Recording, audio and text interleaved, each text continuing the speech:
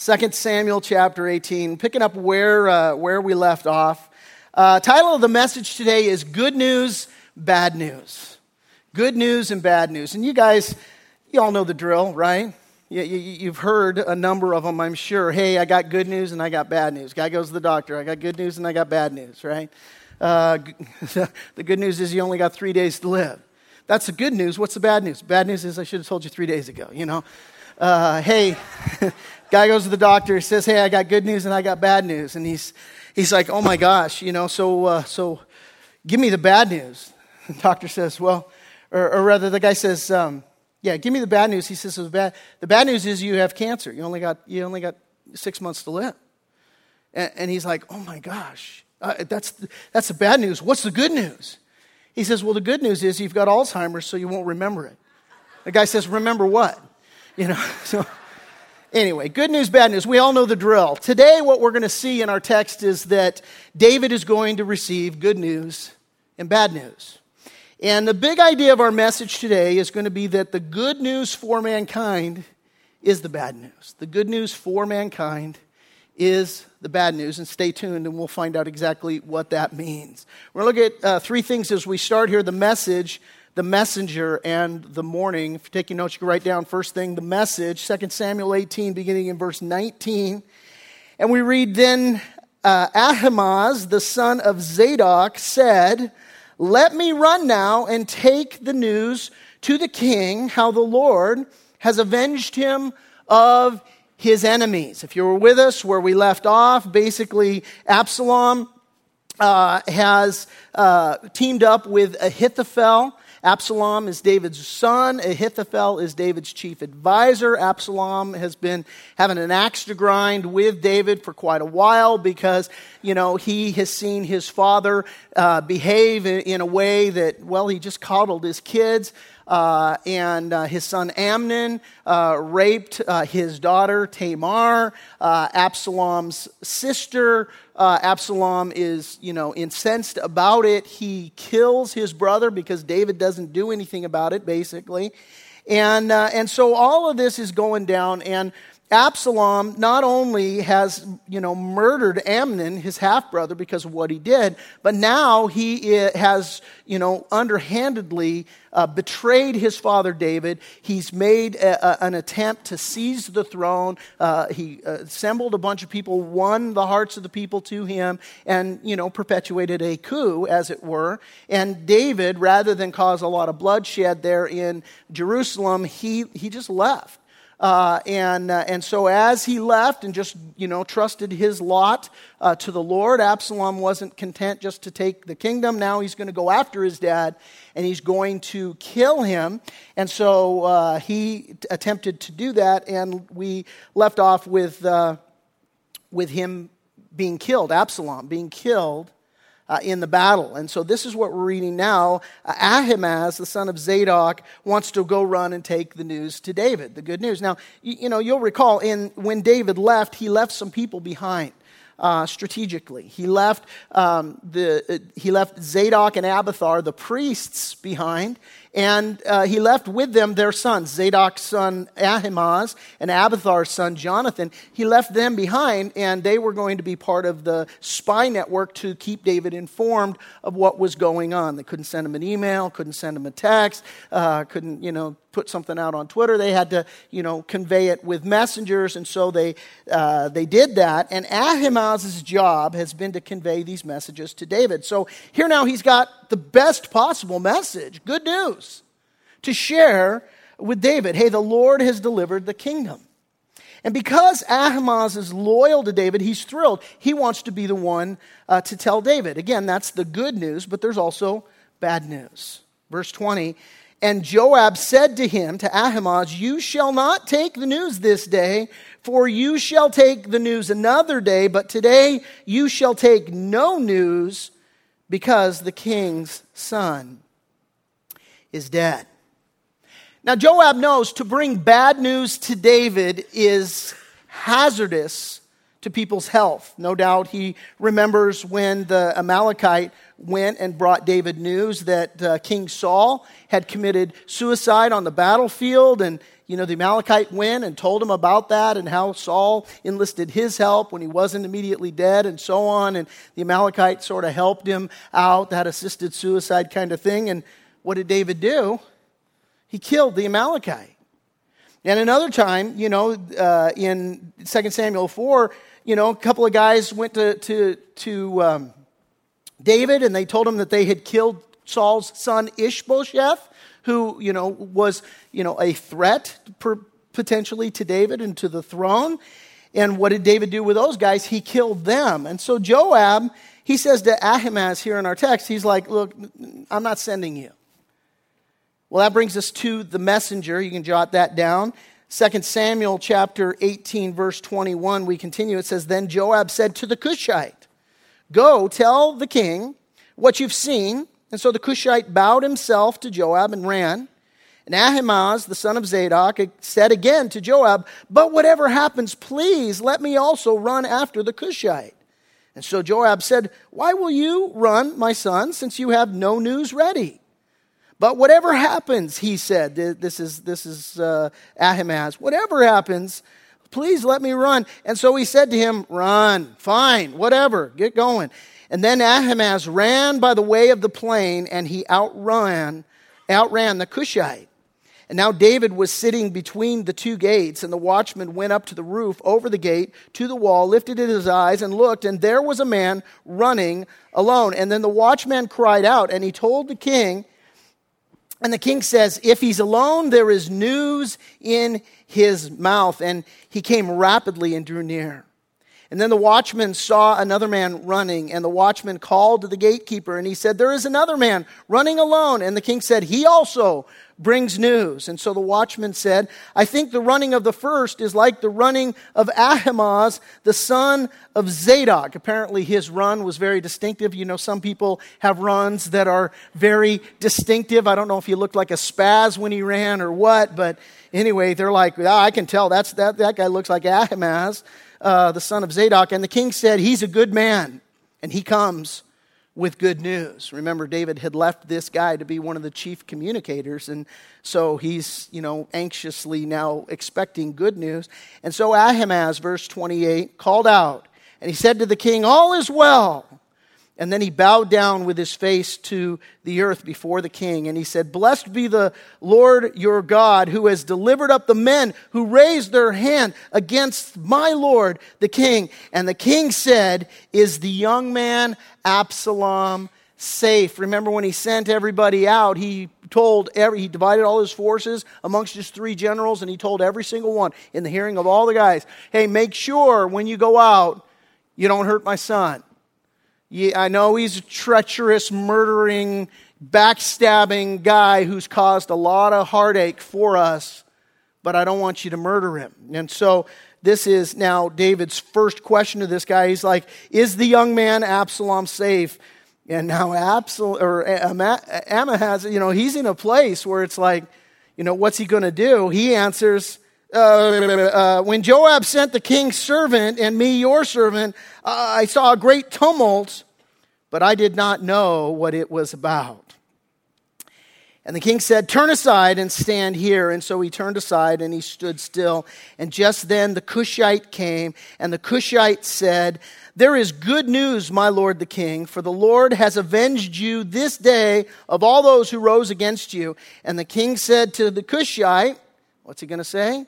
What's the deal with Absalom? That's the only question the king can ask. He says, is the young man Absalom safe? And so the Cushite answered, may the enemies of my lord the king and all who rise against you to do you harm be like that young man. In other words, that dude is dead as a doornail, man. He is just, he's dead as a mackerel.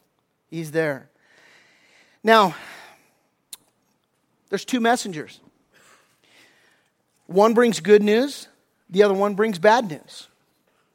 And so we see that the one messenger, he's a Cushite. Who is this Cushite? It's it just tells us there as he takes the scene there. Joab said to the Cushite. It's the first mention of him. Well, obviously, what we know about him is that he's from Cush, which is in Africa, specifically Ethiopia. area. So this is that. We're not given his name. He's just known as the Cushite. So it's most likely that he's Joab's servant. Some speculate that this is the guy who saw Absalom hanging in a tree and who went to Joab and said, I saw a guy hanging in the tree. And he's like, why didn't you kill him? And he's like, I wouldn't do it. David said not to do it and all.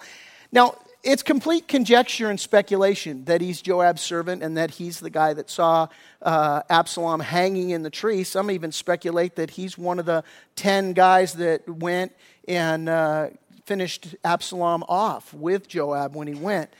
But the one thing we do know, and this text makes clear, is that he's the one who's charged to convey the message of what he has seen. That's important. He's called to convey the message of what he has seen. You and I, as believers in Jesus Christ, we're called to convey that which we have seen in Jesus Christ. Paul said that which we have seen, that which we have heard, that which we have touched and handled with our hands. This is what we tell you about. And so he's charged to convey this message of what he's seen. Now the other message that we see here again, it's Ahimaaz, the son of Zadok, the priest. And Ahimaaz, while he has zeal and he has part of the message, he has the good news. Hey, we won. The kingdom has been delivered. He doesn't have the complete message.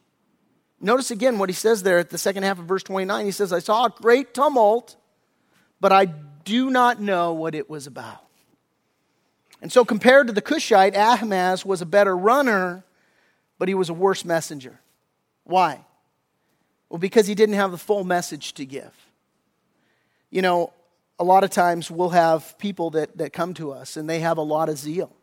And they'll be like, I want to go out. I want to plant a church. I want to be, a pastor. I want to be a preacher.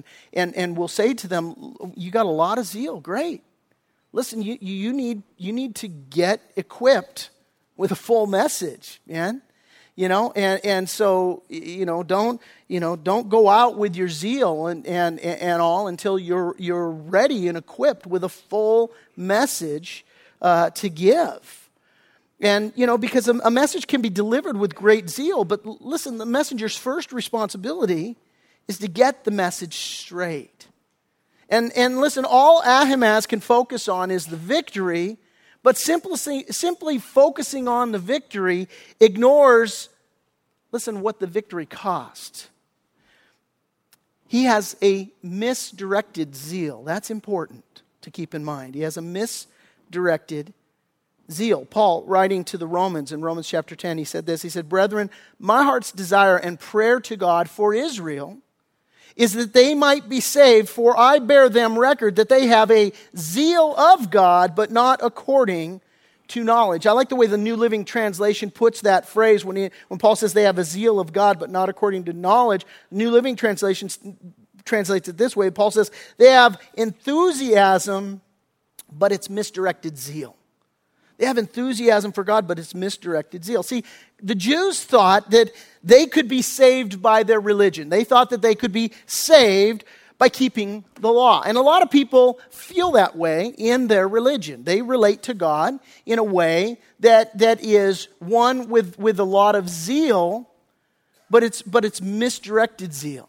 They feel like, gosh, if I help enough old ladies across the street, then I'm going to gain currency with God. If I'm really focused on just keeping God's word, living obediently to God's word, well then I can attain a right standing with God. And I'll talk to people all the time, and I always bring it down to the litmus test question: how do you know you're going to heaven? That's the question. And then it's a telling question. I ask it to you today. How do you know you're going to heaven? Because if your answer immediately goes to, some sort of a works-based, I hope that I'm going to heaven because, I do this or I do that. I keep the 10 Commandments or whatever. I always tell people who tell me that, you're a liar. You don't even know the 10 Commandments. What's the fifth commandment? If you can't tell me what it is, how can you keep it? And there are people who live this way. And here's the thing, and you can get an idea if this is part of the makeup of your mindset, is that when Satan tempts you to sin, and he's always right there and he tempts you to sin, and when you fall into sin, he becomes the one that condemns you. God convicts you of sin, but the enemy condemns you. And when he condemns you, he's like, oh, you can't go to God now. Look at what you're just a mess. You can't, look, here's what you got to, if you want to go to God, you better clean up your act, man. You better start. And what happens is it will actually inhibit us from going to the Lord in prayer. He'll keep us separated from God because our mindset is well, if I'm going to go to God, I got to clean this mess up. No, you go to God as quickly as you possibly can. If you fall into sin, you say, God, have mercy on me. I'm a sinner. I did it again, for crying out loud. God, forgive me. He's not waiting for you to clean things up. He's not, and I don't know, maybe that's a word for somebody today. That you're in a place to where you're thinking, I'm on the outs with God, and I'm hopeful that if I say enough prayers, or if I go to church enough, or if I make enough atonement for my wrongs, that maybe I can get back in God's good graces. No, God wants to give you grace and has given you grace in the person and the work of Jesus Christ. And the Bible says if we confess our sins, He's faithful and just to forgive us our sins and cleanse us from all unrighteousness. And all means all. It's all means. And so this is the thing there that we need to understand. Listen, when Paul is talking to these Romans, he's saying, look, they about the Jewish people, he's like, man, I got this desire for them to know God.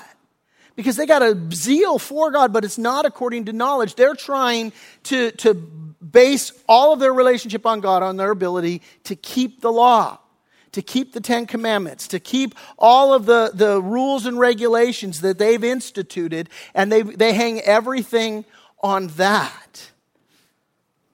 But what the Jews failed to realize is that the law was given to show them their need for a Savior. Listen to what Paul said to the Galatians. He said, therefore, the law was our tutor to bring us to Christ that we might be justified by faith. The law was our tutor. That word tutor, it's the word paidagogos. And I don't ask me how to spell it. I can barely pronounce it. But a paidagogos was the tutor that would tutor young Jewish boys and help them in their studies. And so this tutor, most young Jewish boys really hated the paidagogos because they were the ones. I had a teacher, Mrs. Roberts, in third grade. And she was not very nice. And she used to, people talk about, it was a Catholic school. People talk about the Catholic school. No, she was no nun, but she was as brutal as any nun ever was. She would hit us with a ruler, hit us with a yardstick, hit us with whatever was available to her. She was horrible. And I think of her when I think of this word paidagogos. And so Paul is saying, look, the law was our paidagogos. It was there to basically show us that you can't keep the law. The law was there to show you your need for a Savior. That's the whole reason God gives His perfect standard. This is the whole reason why Jesus told His disciples, unless you're perfect, you're not going to be able to get to heaven. They're like, who's perfect? Jesus is one who's perfect.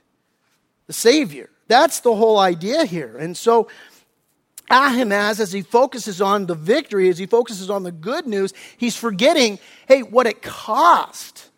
Look, it cost something for the nation of Israel to be delivered. It cost something. Listen, that wayward child, that rebellious son had to die. Listen, you are a sinner by nature and by choice. And the wages of sin, the Bible says, is death. Absolutely.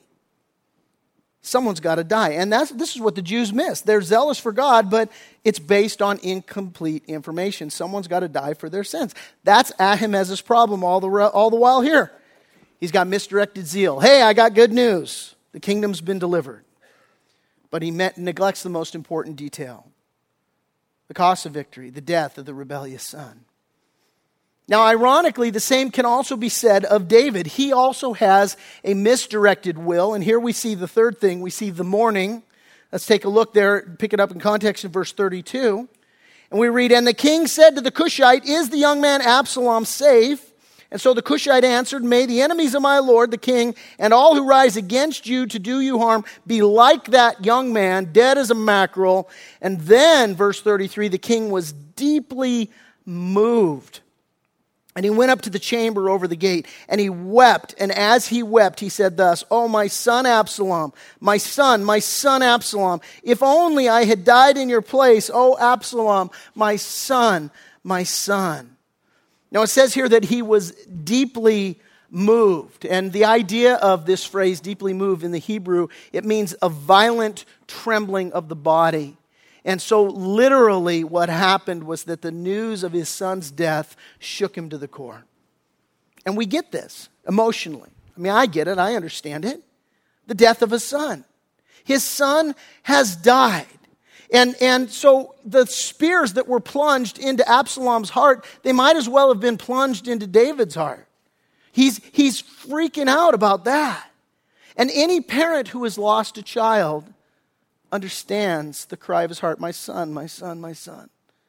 5 times, "My son, my son, my son." And so we understand that, the desperate grief, the heart that's torn in two. And what makes this 10 times worse for David is because he knows that he shares the blame. He knows that his son's death, well, David's got blood on his hands. He knows that he supplied the soil that this tragedy grew out of. Because of his indulgent parenting, because of his bad example in his own sinful nature, because of his failure to discipline his kids, because of his sin with Bathsheba, because he murdered Uriah. And so now David's sins have been magnified in his sons, and now 3 of his sons, because of his sin, have died. Because of his sin. And it's all the fulfillment of what Nathan had told David. He said to him, "Listen, the sword's never going to depart from your house." He told him, "Adversity is going to be raised up against you from within your own house." David understood that he would have to pay 4-fold for his sin. He lost his 3 sons, his daughter Tamar raped, effectively lost all of her hopes and her dreams, all tied back to David's sin, David's failure. Which, by the way, and this is a sub-point to what we're talking about, but I think it's an important point to make at this point, that David's sorrow shows us that it's not enough that we train our children to be godly, we have to train ourselves first. G. Campbell Morgan said this. He said, "We cannot stand in the presence of David's suffering without learning the solemn lessons of parental responsibility it has to teach. Not merely in training our children, but in that earlier training of ourselves for their sakes." That's a powerful quote. And we need to be those that realize, man, the way I live, the way I discipline myself or fail to discipline myself, the way that I train myself in godliness is going to have a direct bearing on my kids. Well, now where David's at is, even though his mourning is understandable, what we're going to see when we get to chapter 19 next week, or the week after next week will be Easter. What we're going to see when we get to chapter 19 is that Joab's going to challenge David. And he's going to get all up in David's grill. And the reason, and it seems insensitive. It seems heartless. It seems like, look, the guy's lost his son. Have some decency, Joab. Why you got to get all up in David's face and yell at him? But listen, here's what he yells at him about it. He yells at him that his whole focus in this, the only question that he asks of both the messengers is, "What's the deal with my son? Is my son okay?" And so Joab's like, dude, you have this extreme focus on your son, and at the same time, an absolute disregard for your people. You, in effect, what he says to him is, look, all you care about is your son. You don't care that 20,000 people died today because of what your son did. You don't care about the great sacrifices that your troops made. That there's 20,000 families right now that are weeping and wailing and mourning because of what Absalom has done. You don't care about that. You don't care that we have the victory of what God has done. You don't care about any of this. And it sounds harsh to a grieving father, but he's absolutely right. Because David's also a king. And just as Ahimaaz had a misdirected zeal, so does David. See, because for Ahimaaz, he was jealous for the good news of the victory, but he didn't carry the message of the cost of the victory. For David, he's zealous to avoid the bad news. Please just tell me my son's okay. He doesn't want to hear that his son has to die. But the awful truth, and this is the whole point of the message today, is that the good news is the bad news. The only end to rebellion, the only way to restore the kingdom is to kill the treasonous son. The only way to restore God's kingdom in your life is that the treasonous son has to die. So everything in the story culminates here in David's wailing anguish over his dead boy. And 5 times he repeats the words, my son, my son, my son, my son, my son. And he says, if only I had died in your place. Listen, what David as king would not do, in that he had to carry out justice at great personal cost, and David was unwilling to do that. And what David as king could not do, in that he would die for his rebellious son, listen, God as king did do in the person and the work of Jesus Christ. He worked justice where justice had to be done. Instead of wishing, oh, my son, oh, my daughter, if only I had died in your place, Jesus did die instead of you and me. He took upon himself the fullness of the curse of our sins. Now listen, today is Palm Sunday. 1984 years ago today, April 6th, 32 AD, Jesus made his triumphal entry into Jerusalem. And he came in, he was on the donkey, and as he came in, the crowds welcomed him with cheering and with hailing, and they were waving palm branches. That's why we call it Palm Sunday. John records it this way in John chapter 12. I'll put it on the screen for you. It says, the next day a great multitude had come to the feast, and when they heard that Jesus was coming to Jerusalem, they took branches of palm trees and they went out to meet him. And they cried out, Hosanna! Blessed is he who comes in the name of the Lord, the King of Israel. Now these words that they speak, they come from Psalm 118. And Psalm 118 was prophetically written hundreds of years before Jesus came in. Before this day that the crowds are saying this, it was written hundreds of years before. And it was speaking of this very day that Jesus would come. And so these words, Hosanna, blessed is he who comes in the name of the Lord, contained in Psalm 118. Psalm 118 also includes this phrase, this is the day the Lord has made. We will rejoice and be glad in it. We say that frequently. Hey, this is the day the Lord has made. I'm going to rejoice and be glad in it. And that's great and all, and that's cool. But prophetically, Psalm 118 is talking about this day, talking about April 6th, 32 AD. That's the day that the psalmist is talking about prophetically, the day that Jesus came in to Jerusalem, that the Messiah came to his people, and his people hailed him. They sang, Hosanna, blessed is he who comes in the name of the Lord. Now, why was this occasion cause for such great rejoicing? Here's the correct answer. The correct answer is because the world needs a Savior to save us from our sins. That's the reason for rejoicing.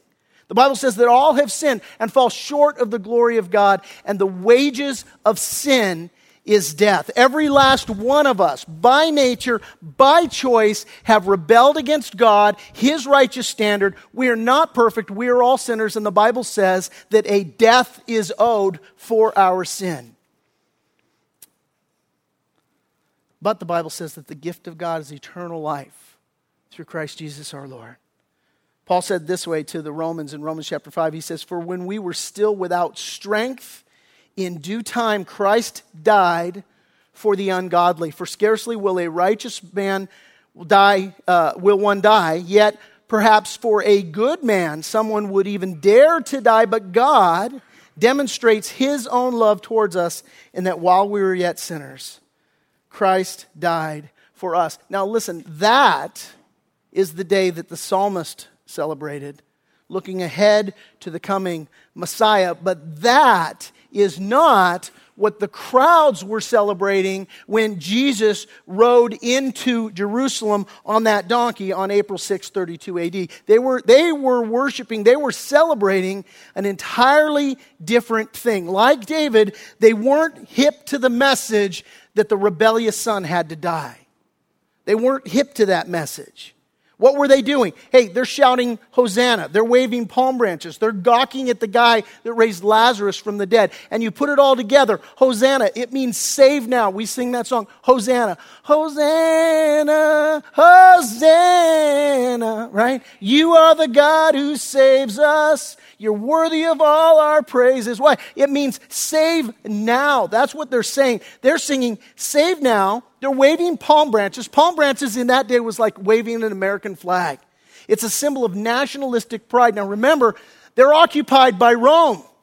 Rome has taken over them. So what the people in Jerusalem were singing was, hey, listen, the Messiah is here to set us free from our occupiers. And so He's going to come in and He's going to set up His rule and reign. And for crying out loud, He raised a guy from the dead.